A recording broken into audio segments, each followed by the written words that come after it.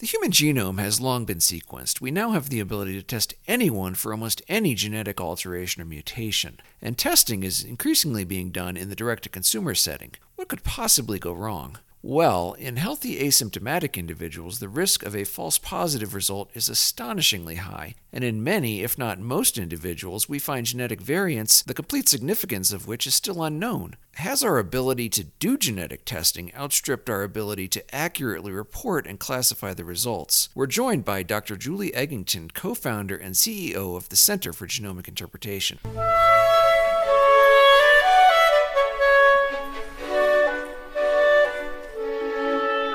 Welcome to the Personalized Diagnostics Podcast. I'm Joe Anderson. Dr. Julie Eggington is co-founder and CEO of the Center for Genomic Interpretation. Julie, welcome to the podcast. Thank you. You spent time in your career at many of the more high-profile genetic testing companies, including Myriad Genetics as well as 23andMe.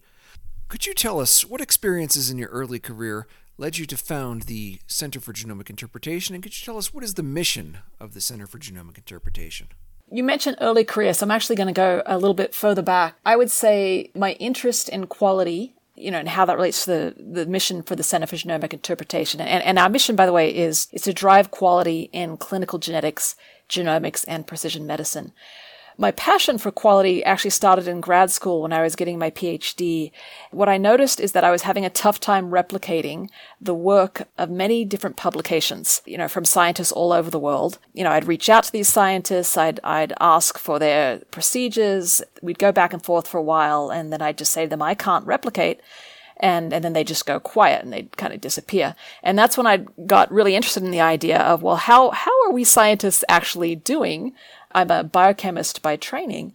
And, I started to pay attention to the literature and the research that's done in tracking of whether or not studies can be replicated. And so even before I got my first job at Myriad Genetics, in anything related to genetics outside of biochemistry, I knew that we had a fundamental problem in the scientific community of experiments not being able to be replicated. And that is a fundamental issue that we have in quality.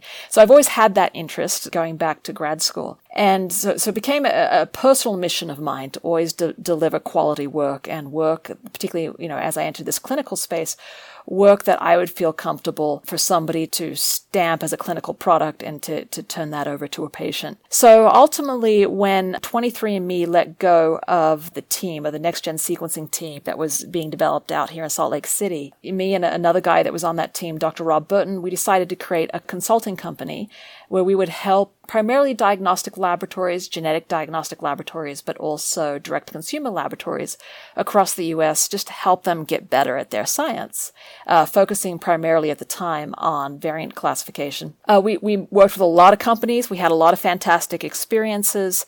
And what we recognized as we were working with these companies is that there was always a tension, sometimes healthy, sometimes unhealthy, often unhealthy, between investor demands and the demands of high-quality work that ultimately leads to results coming out of laboratories as being accurate or less than accurate. When we were thinking about what we wanted to do with our mission, that quality was our driving mission, and we repeatedly saw this issue of tension between investor demands, which is profitability, and the needs of the patient, which is accuracy, we decided that if we wanted to really, truly and absolutely, unquestionably devote ourselves to what's best for the patient, which is accurate results, then we had to eliminate this tension. We had to eliminate this challenge of profitability demands from investors.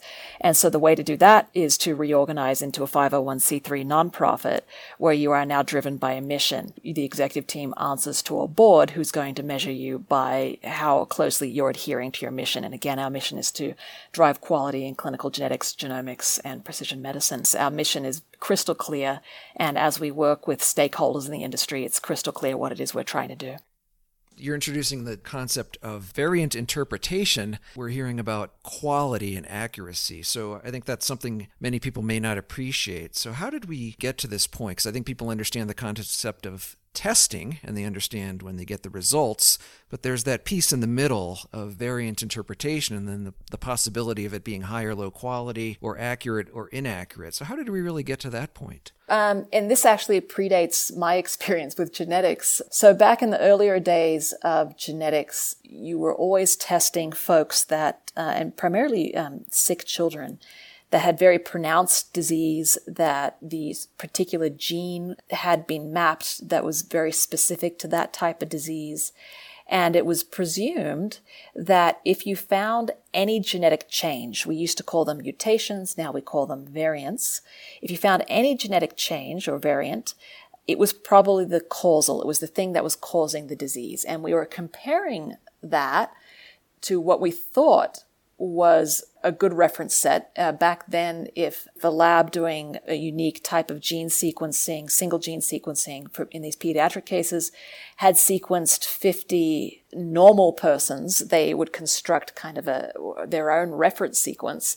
And they would say, okay, if I found in a sick child, if I found a genetic variant in this sick child that I'm not seeing in these 50 other healthy folk, then that variant is probably the causal variant. And they would publish that. In many cases, they would publish those findings. And so over time, particularly in about, I'm trying to remember, 2011-ish, when the 1,000 Genomes Project first came out, when for the first time anywhere anybody had sequenced many hundreds, it was almost 1,000 people that were general population, when we recognized, oh, hey, hang on, genetic variants are actually very, very common. And just because you find a rare variant in an individual doesn't mean that that's the cause of any type of disease. Now, the problem is that it was locked in the minds of clinical scientists that you found a rare variant that's in a gene that matches the disease that my patient I think that they have, therefore that's causal. So that locked-in mindset has actually maintained, even though it's been disproven, numerically disproven. And the other problem is that we had decades of scientific literature, these case reports and these discoveries that had locked in the ideas that many of these genetic variations were actually causal of disease. And now when we're going back and we're reevaluating in light of what we understand now, many of these so-called causal or pathogenic or deleterious genetic variations, there's just not enough evidence. And so we have a body of literature claiming one thing, and now a reevaluation is suggesting that they're just not what we thought they were. But how do you unlock that? How do you convince the clinical stakeholders that what they have believed in the past may not be true? So is it fair to say our ability to find these variants, our ability to do genetic testing and sequencing, has outpaced our ability to classify or understand the significance of the variants that we find? Absolutely. That is the core of the problem, is that the tech to sequence has outstripped the tech to interpret what the sequence means. The ACMG has a variant classification system, which I believe was first published in 2015, and they have a 5-category system: pathogenic, likely pathogenic, variant of uncertain significance, and then benign and likely benign. Many people may not appreciate that there's somewhat a degree of subjectivity to this system, and the way some of these classifications are made is a bit nebulous or uses multiple criteria. Could you help us understand how that works a little better? Certainly. So it's important to note that the 2015 document was really a consensus document of opinion. There still isn't enough data to really lock in high evidence-based classification criteria. So what that means is that document and the updates that the ACMG are working on now really represent a compromise document of people that are doing their best in the absence of data. And so, the ACMG is in process of updating those 2015 guidance documents now, and will do so in the future. But what that means is that there was a lot of subjectivity and a lot of legacy assumptions that found their way into the ACMG 2015 guidance document. Many of them are being rooted out in this newer version, so I'm told. We just simply don't have enough data to know yet. So there is quite a bit of subjectivity. It's very, very common for the same genetic variant, the same patient can be sequenced at 4 different laboratories, and even if they all do the sequencing in the same way, which, they don't always do the sequencing the same way, but let's pretend that they did and they found the same sequence variants in a set of genes, it would be actually kind of expected in many instances that you might get 2 or 3 different types of reports with different types of conclusions for a given patient. Some laboratories are going to be more aggressive. They're going to use evidence that perhaps they're unlikely to admit this, but perhaps they just read the abstract of a publication. They didn't have time, or they were unable to purchase the original publication. Even if they had the original set of publications, perhaps the scientists that were reviewing those publications weren't experts in the data they were reviewing, and so they just had to trust the authors. And yet we know that more than 50% of clinical science literature turns out to be wrong in time. When we learn more, you discover that earlier publications were just flat wrong for a variety of reasons. And so what you really need are scientists that can critically evaluate the data that they're reading. You need the scientists actually reading the data, which is happening less and less in many laboratories. And so there is an enormous amount of subjectivity to what goes into a classification, and that's why we see such enormous variability across laboratories.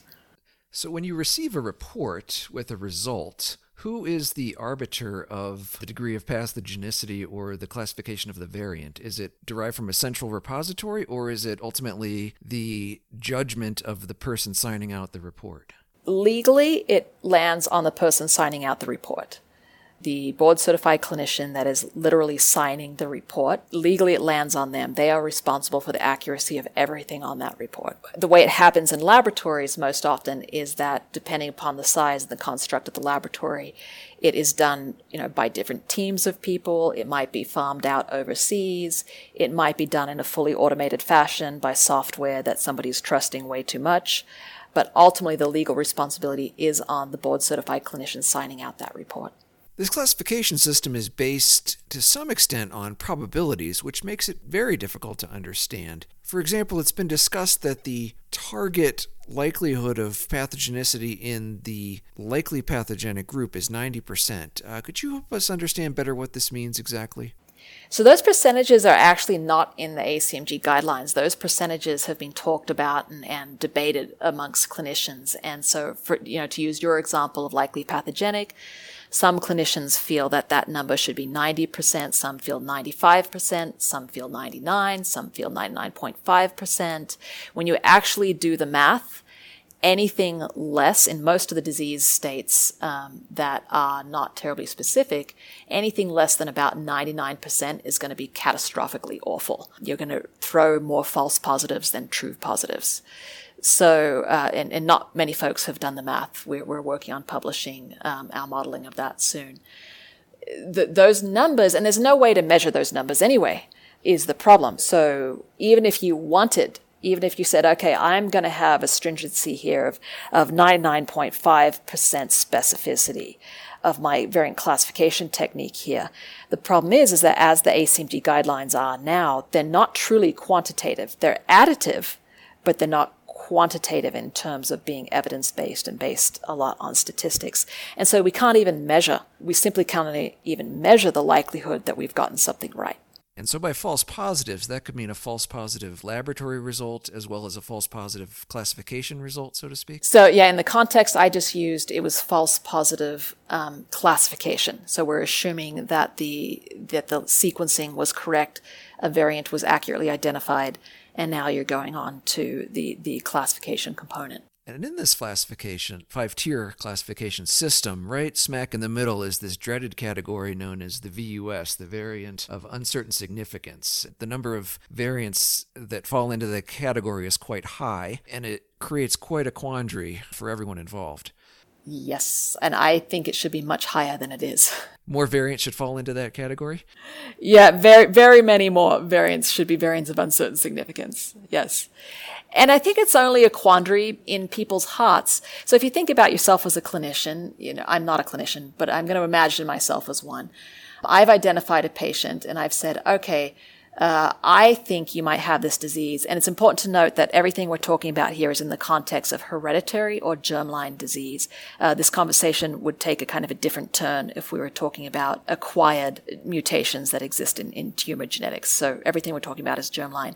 So if I were a clinician and I see a patient and I'm like, okay, I think you might have this hereditary disease. I'm gonna order a test for you. And then that test comes back, and what I see on it is variant of uncertain significance. My bias, I already chose that test thinking they had that disease. So I'm looking at that variant of uncertain significance, and I'm thinking, oh, that's got to be it. That's got to be what's causing this disease, because I already have this innate bias. In reality, depending upon the disease state, between 90 to 99.5% of variants of uncertain significance are going to eventually be discovered as benign. And so the prior probability of any VUS being the cause of the disease is actually extraordinarily low. But that's not the innate bias that clinicians will have. And so because of that, VUS causes conflict amongst clinicians. And it really shouldn't. We should embrace VUS. We should say, hey, you got a VUS. We'll just check in with the lab, every 6 months, every 12 months or so, and just move on. But VUS causes conflict, I think, because people don't appreciate that the probability of it being pathogenic is very low.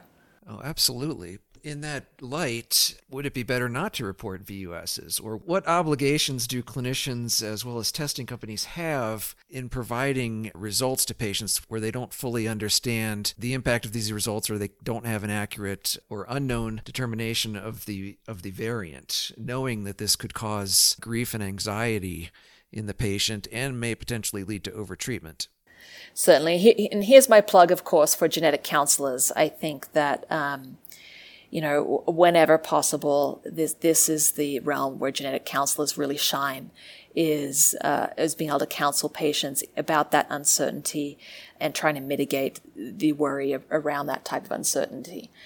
In terms of should we or should we not report variants of uncertain significance, it's an ongoing debate in laboratories. Definitely, I think that, in my opinion, if you're a laboratory that has chosen not to report variants of uncertain significance, I think you need to have a massive disclaimer that says you probably have them, we just haven't told you you have them. So that means we might amend a report in years to come to tell you you've got something important that you had no idea about. Because I understand this science, I would rather get a report that tells me everything. I'd rather get reports that tell me all about my benign variations, because there's a very minute, extremely remote chance that any genetic variant that somebody classified as benign might actually be causal. It could be wrong in the future. So I'd rather know I had some type of genetic variation than none at all. But I'm an extreme case. I get this science and I understand it. And so I can see why for business reasons and for the typical use case, you may not want to do that.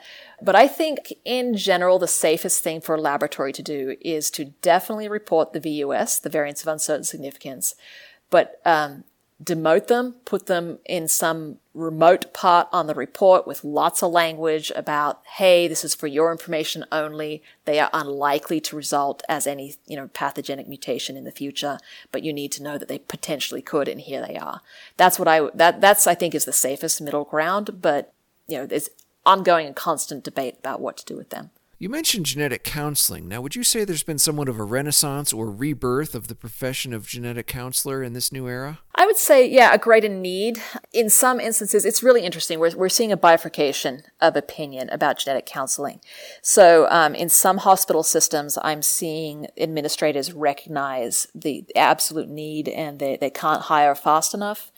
In other hospital systems and clinical systems, I'm seeing long-time, well-respected genetic counselors are being let go because doctors are feeling that they don't need them. And I think that is a profound mistake. I think that genetic counselors bring something that we need in this industry. I'm pragmatic, and I understand that not every or even most patients can see a genetic counselor, else we'll have, 12-month waiting lists.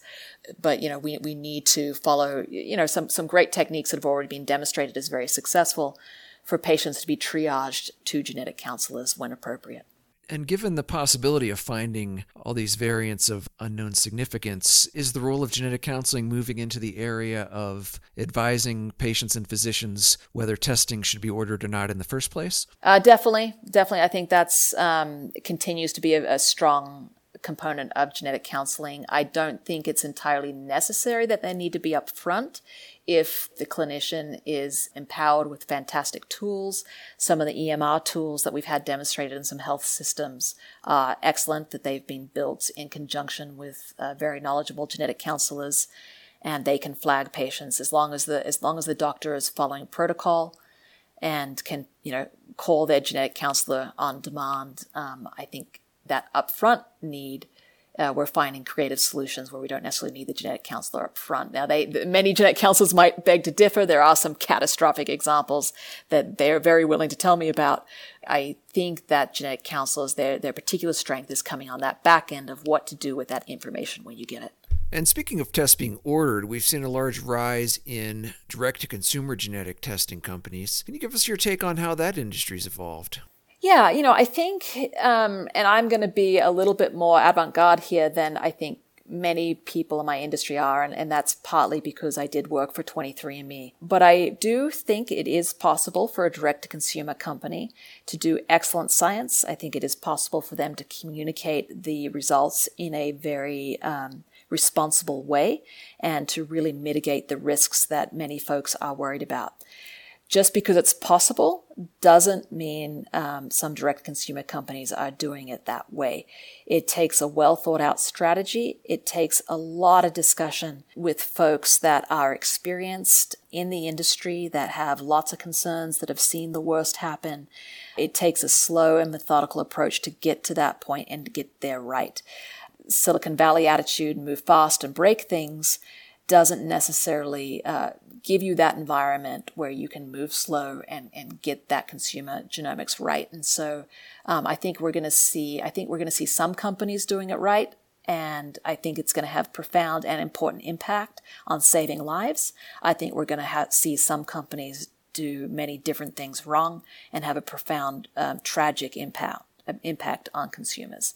And so it's important that we be aware of that spectrum and we be talking about that spectrum. And this has certainly not gone unnoticed by the ACMG or American College of Medical Genetics. They issued a policy statement in 2019 looking to discourage screening of asymptomatic healthy individuals. Secondly, to somewhat distance themselves or discourage the use of their brand in panels which are increasingly being offered by direct-to-consumer testing companies. And then thirdly, I think they're trying to discourage what they call unproven interventions in patients in whom genetic alterations are identified.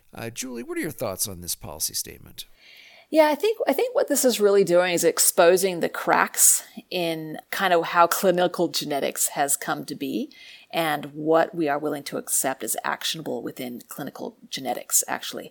I think that what we're seeing is that in the context of a clinical setting where patients are already working with a genetic counselor or a geneticist of some type, that maybe we were willing to be a little bit adventurous in types of results where we're willing to return to patients.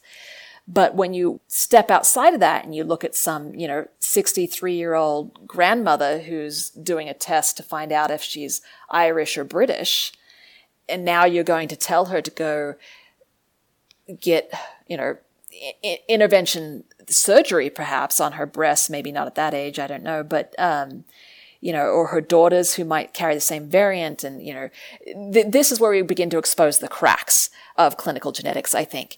How much do we really trust that a pathogenic variant is a pathogenic variant? And I think we're really this is really forcing us to have that conversation in the community.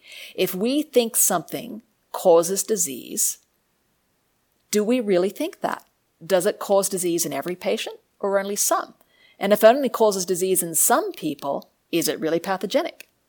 And so I think it is really causing a lot of cognitive dissonance in people's minds. And so, my read on the ACMG document is to say, let's just take this slow. Here's what we felt comfortable with. The industry and its excitement for genetics and consumer genetics has perhaps taken it further. Let's take it slower than what we're doing now. And I think that's wise. I think we need to collect more information. I think that many of these consumer genetics programs should probably pause or slow down and just collect a whole ton of data and reevaluate the assumptions that have come out of the clinical community.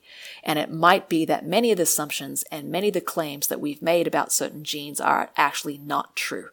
And I think that it would be wise for consumer genetics companies to test those claims. So it seems that we could reduce false positives and unproven interventions by both reducing screening of asymptomatic individuals and doing a much better job in terms of variant classification and more reliably identifying which variants are likely to be pathogenic.